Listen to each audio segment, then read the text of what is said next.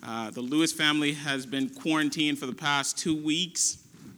And while it's been just a wonderful time together as a family, I'm very thankful to be back in worship. Something happens when you're not in worship, and I don't like it. It just feels like something's missing. Feels like your soul feels unwashed by the word and just unwashed by fellowship. And I grieve for people in other states, that other brothers and sisters that can't gather together. That is soul crushing. And God made his people to be in community together, and we grieve those that are unable to be in that community. And so let's continue to pray for our brothers and sisters who cannot worship, and let's continue even here to reach out to them as much as we can. We start an Advent series over the next 4 weeks. We're going to be looking at a pretty famous text. It's found in the book of Isaiah, Isaiah chapter 11. In fact, turn your Bibles to Isaiah chapter 11. It's, I think many of you have heard of the Jesse tree. Notice our Jesse tree over here to my left, your right. We have many to thank for that construction and the artwork that's on it.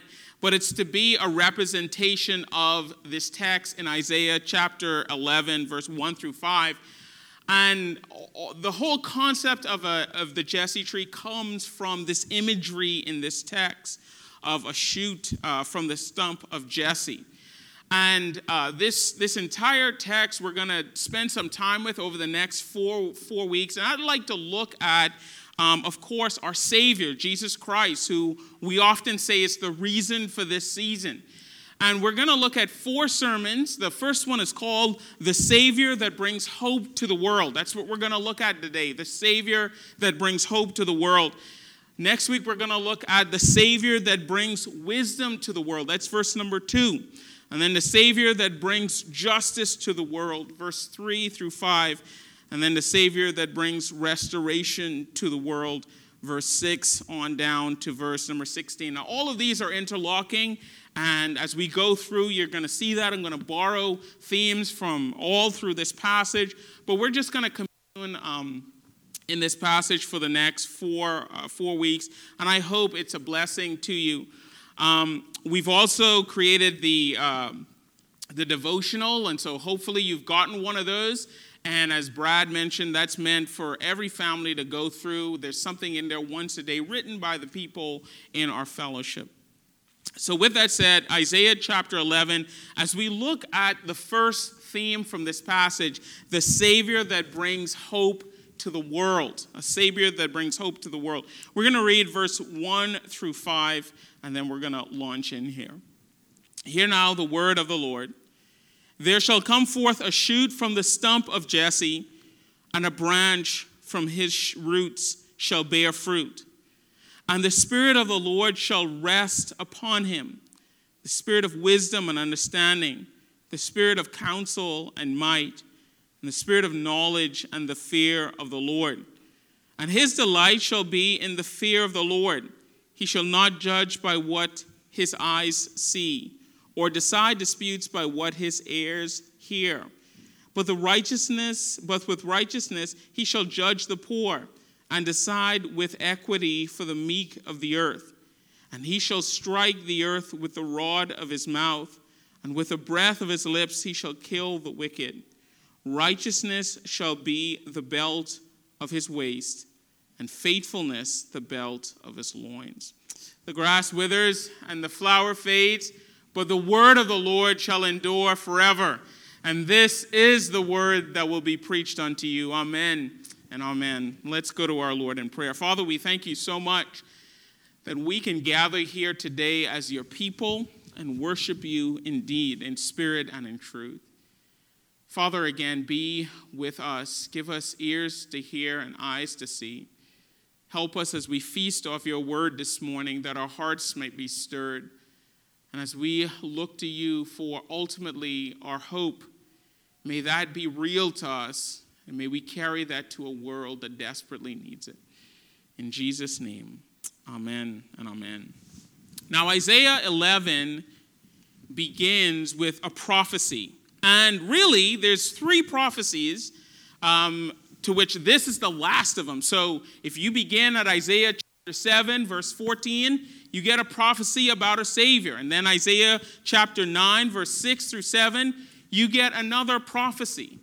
And then, of course, in Isaiah chapter 11, you're confronted with another prophecy, all talking about the same person, Jesus Christ, and who he is. Now, here's the thing. Whenever you think of prophecy, I know for me, as a child of the 90s, I grew up with the Left Behind series. And so every time I think about prophecy, I think of being left behind. In fact, I remember one day I got up. This is a true story, by the way. I don't tell anything but true stories, right? I know sometimes they seem fantastic, but these are verifiable. I got up one day from a nap, and that was the time when the Left Behind series was raging, And so I got up and I didn't see anyone, and so I said, "Oh, that's not that unusual." So I go outside and I look around and I don't see anybody. And this time I'm starting to panic. I'm like, where is everybody? I live in a pretty densely populated area. And so I ran out front to the road, and I looked up and down the road, and I didn't see anybody. And by this time I began to panic. Where is everybody? And I started running down the streets, yelling and screaming, and still I don't see anybody. And finally I saw someone, and I said, "Oh no, everyone's been taken and I've been left behind," because I saw a friend. And he's not the kind of guy who I would associate to be a Christian. And so I started panicking even more. And I started just yelling and screaming for somebody. And finally, I saw my mother. She was by a friend's house. And I just ran to her and gave her a big hug and started crying. And she said, What are you doing? I said, "I thought I was left behind," right? That's the imagery of a prophecy that you and I know. But, biblically, that's not the imagery of prophecy. Every prophecy that we see in the Bible actually contains one of three elements that are up front. The first is this. Every time we see a prophecy, we are reminded to be watchful. If you go to Matthew chapter 25, when Jesus is talking about his return, he likens the kingdom of heaven to the virgins. And he says at the end of that the virgins who were watchful, when the bridegroom came, that they were the ones that went, and the ones that were not watchful were the ones that were left behind. And so one of the purposes of prophecy is for us to be watchful, to be mindful. The second purpose of prophecy is to bring us comfort. In fact, that's Paul's point in 1 Thessalonians 4, verse 18, as he's talking about the day of the Lord. He says, "Look, all of you, comfort one another with these words, that Christ will come again." But the third reason for prophecy, when we hear prophecy, is that prophecy is supposed to be a source of hope. It's supposed to be a source of hope to us as God's people. And that's what we see in this passage in Isaiah chapter 11, verse number 1. We're confronted with a prophecy that is designed to give the people of God hope. And by the way, what is hope? Well, biblically speaking, hope is what happens when you combine desire and expectation. That's what hope is, when you combine deep desire with expectation. The longer we stay in this season of lockdown, the more and more I find myself just longing to return to normal. Does anybody even remember what normal looked like? I'm struggling to remember what normal looks like, but my heart is anticipating it. I see that we have a vaccine coming down the pike soon. And I look and I say, God, I hope that this is some sign of you doing something, because my heart is desiring to return to normal. And that's all of our hearts. All of our hearts have this desire coupled with expectation. That is hope. And so what I want to do for the remainder of our time is I want to look at verse number 1 and portions of this other passage, and I want us to see two aspects of our hope. First of all, that our hope is near. And secondly, there's a hope that's near, and secondly, there's a hope that's beyond this world. There's a hope that's near, and then there's a hope that's beyond this world. First of all, there's a hope that's near. Look at verse number 1 again. There shall come forth a shoot from the stump of Jesse, and a branch from the roots shall bear fruit. Now you're looking at that and you're wondering to yourself, what does a shoot, a stump, a branch, and a root have to do with hope? How are those symbols of hope? Well, if you want to know how those things are symbols of hope, you really have to go back to chapter number 10. And in chapter number 10 of the book of Isaiah, we see Isaiah giving a prophecy of the complete and utter destruction of Israel. But not only Israel, all of Israel's enemies. Now, picture this. Imagine a forest where all the trees have been completely cut down. I remember 2 years ago when we lived in Pensacola, a storm came through, a violent hurricane, in fact, came through. And they showed pictures of a forested area that was completely decimated. All the trees had just been blown down. And it looked as if somebody came with saws and just sawed down all the trees. It was a complete wasteland. And that's the imagery that Isaiah gave the people of God in chapter 10. Because of your sin, because of your wickedness, God's going to cut down all of you, and all that's going to be left is complete isolation, complete leveling. And the Bible says that this imagery was so jarring that the people of God began to panic because they imagined a forested area completely cut down. And that was supposed to be a symbol of God's judgment on them. It was a scene of utter despair and of utter hopelessness. But then you come to chapter number 11. And you see God saying that in the midst of all of this devastation, the forestry all cut down, there's going to be a branch that's going to pop up from one of those stumps. And some of you might have seen this, but it's one of the most beautiful things you can see. Whenever you have a stump and a branch or a little flower starts growing out of it, it's small, but it looks so beautiful. And God is saying within that branch, within that stump, this beautiful little branch, this beautiful little twig is going to grow up. And that's going to be a sign that his hope, God's hope, is near to God's people. I remember this reality was powerfully illustrated in the lives of a couple Theresa and I knew. They were a newly married couple, and one day they were at work, and they got a call. And the call that they got was that their apartment was on fire, completely burning down. And so they immediately got up, and they met each other at the scene. And as they were standing in front of their apartment, they know their whole apartment building had just at that time burned completely to the ground. And they were telling us this story, and they said immediately they started hugging each other and they started crying. Because imagine you're a new couple, right? You just got married. All of your wedding gifts are inside your apartment. Her wedding dress is in her apartment.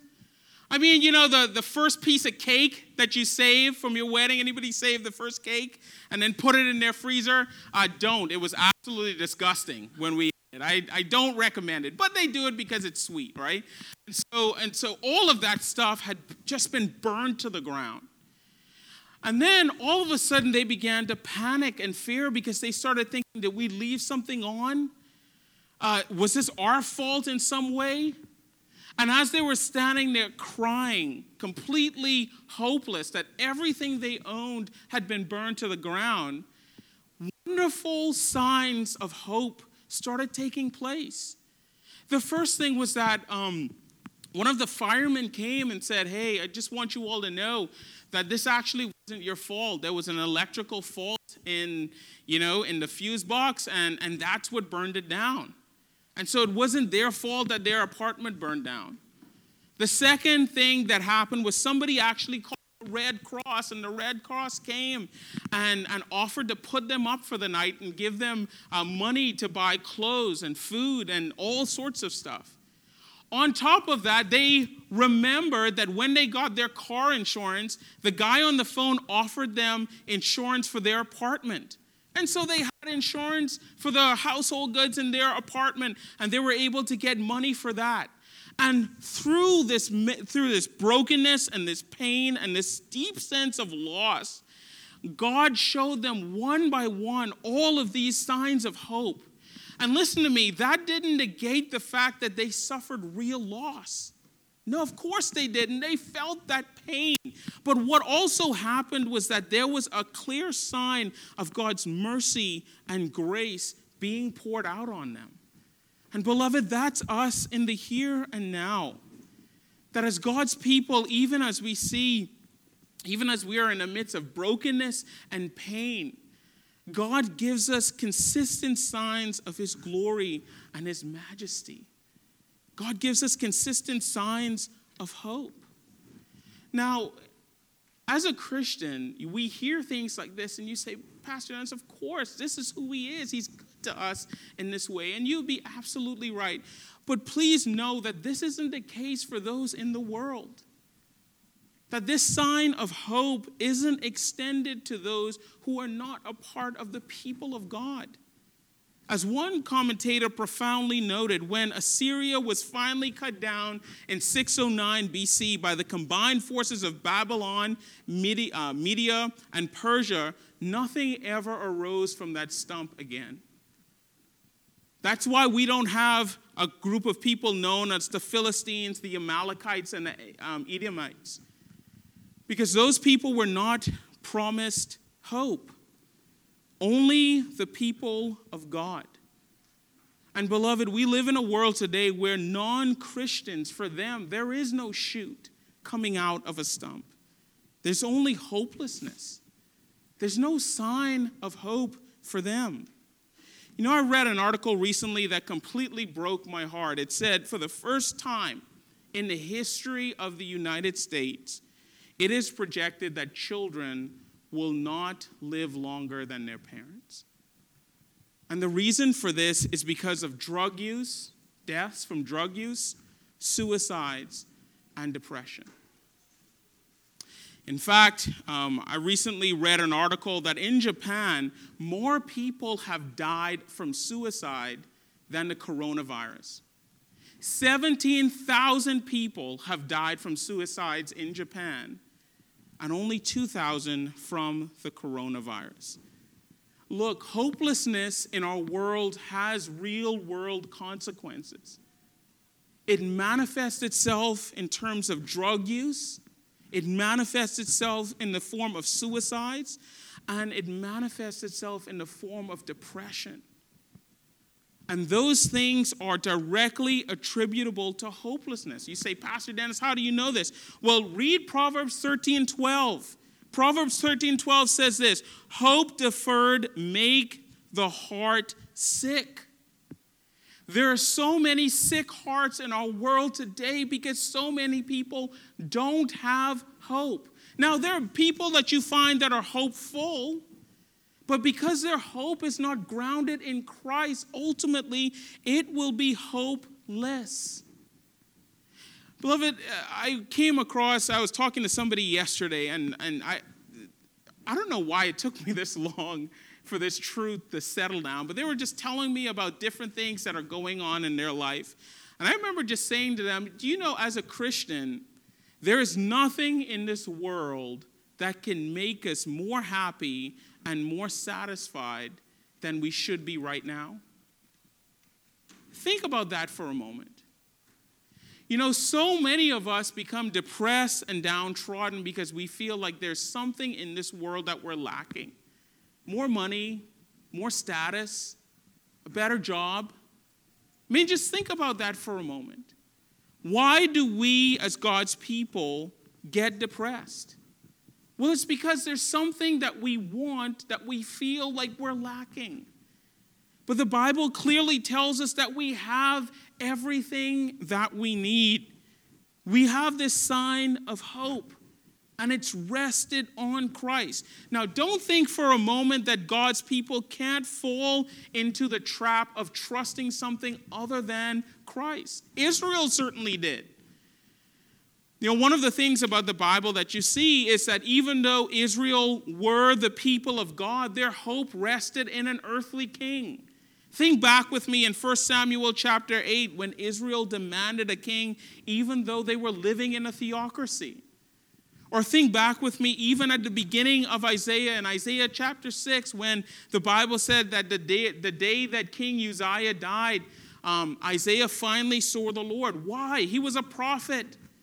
He was a believer. He prophesied about the things of God, and yet his hope was in the earthly king Uzziah. And God finally had to remove King Uzziah because that belief, that trust that Isaiah had in King Uzziah was preventing him from seeing the Lord. So what do we think about this? What should we glean from this? Well, God is telling his people, us, that a shoot will come from a king, and his name is King Jesus. Even in this passage, notice with me in verse number 1 again. It says, there shall come forth a shoot from the stump of Jesse. Have you ever thought to yourself, why did he say stump of Jesse and not stump of David? Why did he emphasize Jesse? Well, he emphasized Jesse because Israel was prone to put their trust in kings. And he's telling them that the kingship is ultimately a failure, and it was. Israel's kingship was ultimately a failure were it not for Christ. That no earthly king, no earthly situation, no other hope, whether it's a vaccine, economic stimulus, or new administration, can ever supplant the hope that you and I have from Christ. That's what's being said here in this passage in verse number 1. That the shoot and the stump and the branch and the root, all of that is a reminder to God's people that our ultimate hope is in Christ. And the ultimate hope for this world is Christ. And that there are real world consequences for the hopelessness that is that we see in the world. Notice the second thing. There's a hope that's beyond this world. First of all, the hope that is near. The hope that is near is Christ. He is near. But there's also a hope that's beyond this world. Now, people in Isaiah's day never got to experience the hope that's mentioned in this text. In fact, look at verse number 10 through verse number 12. It said, in that day, the root of Jesse, who shall stand as a signal for the peoples. In other words, a signal means a banner of righteousness. Of him shall the nations inquire, and his resting place shall be glorious. In that day the Lord will extend the hand yet a second time to recover the remnant, the remains of his people, from Assyria, from Egypt, from Pathros, from Cush, from Elam, from Shinar, from Hamath, and from the coastlands of the area. He will raise a signal for the nations and will assemble the banished of Israel and gather the dispersed of Judah from the four corners of the earth. Now, Israel at that time would not have experienced that. That was a hope that was far off for them. So you might be asking yourself the question, if it is a hope that's far off from them, how can they hope in that? If a hope is that far off where they can't experience that, or they were never going to experience that within the person of Christ, how is this a legitimate hope? Isn't this a false hope? No, it's not. Here's the thing. Israel did experience this reality, and they experienced this reality spiritually, not physically. And here's how they experienced this reality spiritually. Flip forward to Matthew chapter 1 and Luke chapter 3 and read through, not now because it's pretty long, but if you flip forward and you go to Matthew 1 and Luke 3, you'll notice genealogies, would you not? And as you read through those genealogies, what do you see? Well, there are times when I read through those genealogies and I see liars and thieves and prostitutes and covenant breakers, and murderers. The genealogy of Christ reads more like a list of criminals and less like a list of those written in the book of life.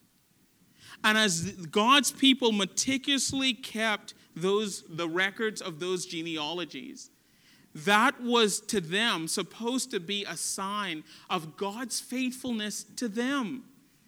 That the promise that was given to Abraham, even though they had sinned, even though they had gone aside from the Lord, that promise was still being kept because God was still keeping the people together. Beloved, look at your own life. Think about your lineage. Now, some of you have godly parents and a godly lineage, but if you go back far enough, you'll find some murderers and some thieves. You'll find some drunkards. You'll find some drug addicts. Of course, all of our stories, as they mix and mingle, are filled with brokenness and pain. And yet we see God's goodness in preserving a line. We see God's goodness in Christ. You know, for me, I don't know my family history. I never met my grandparents. I only really knew my mother because my father had died. And what I knew about my mother and what she told me, her family was littered with brokenness and pain and suffering. And there's some of us in this room that are like that. But one of the things that I take pleasure in and glory in is that despite the fact that my family history is littered with brokenness and pain, I know that at the end of that family history, there's Christ. And the redemption of Christ and his sacrifice and what he did offers me profound hope. And that's the hope that this world desperately needs.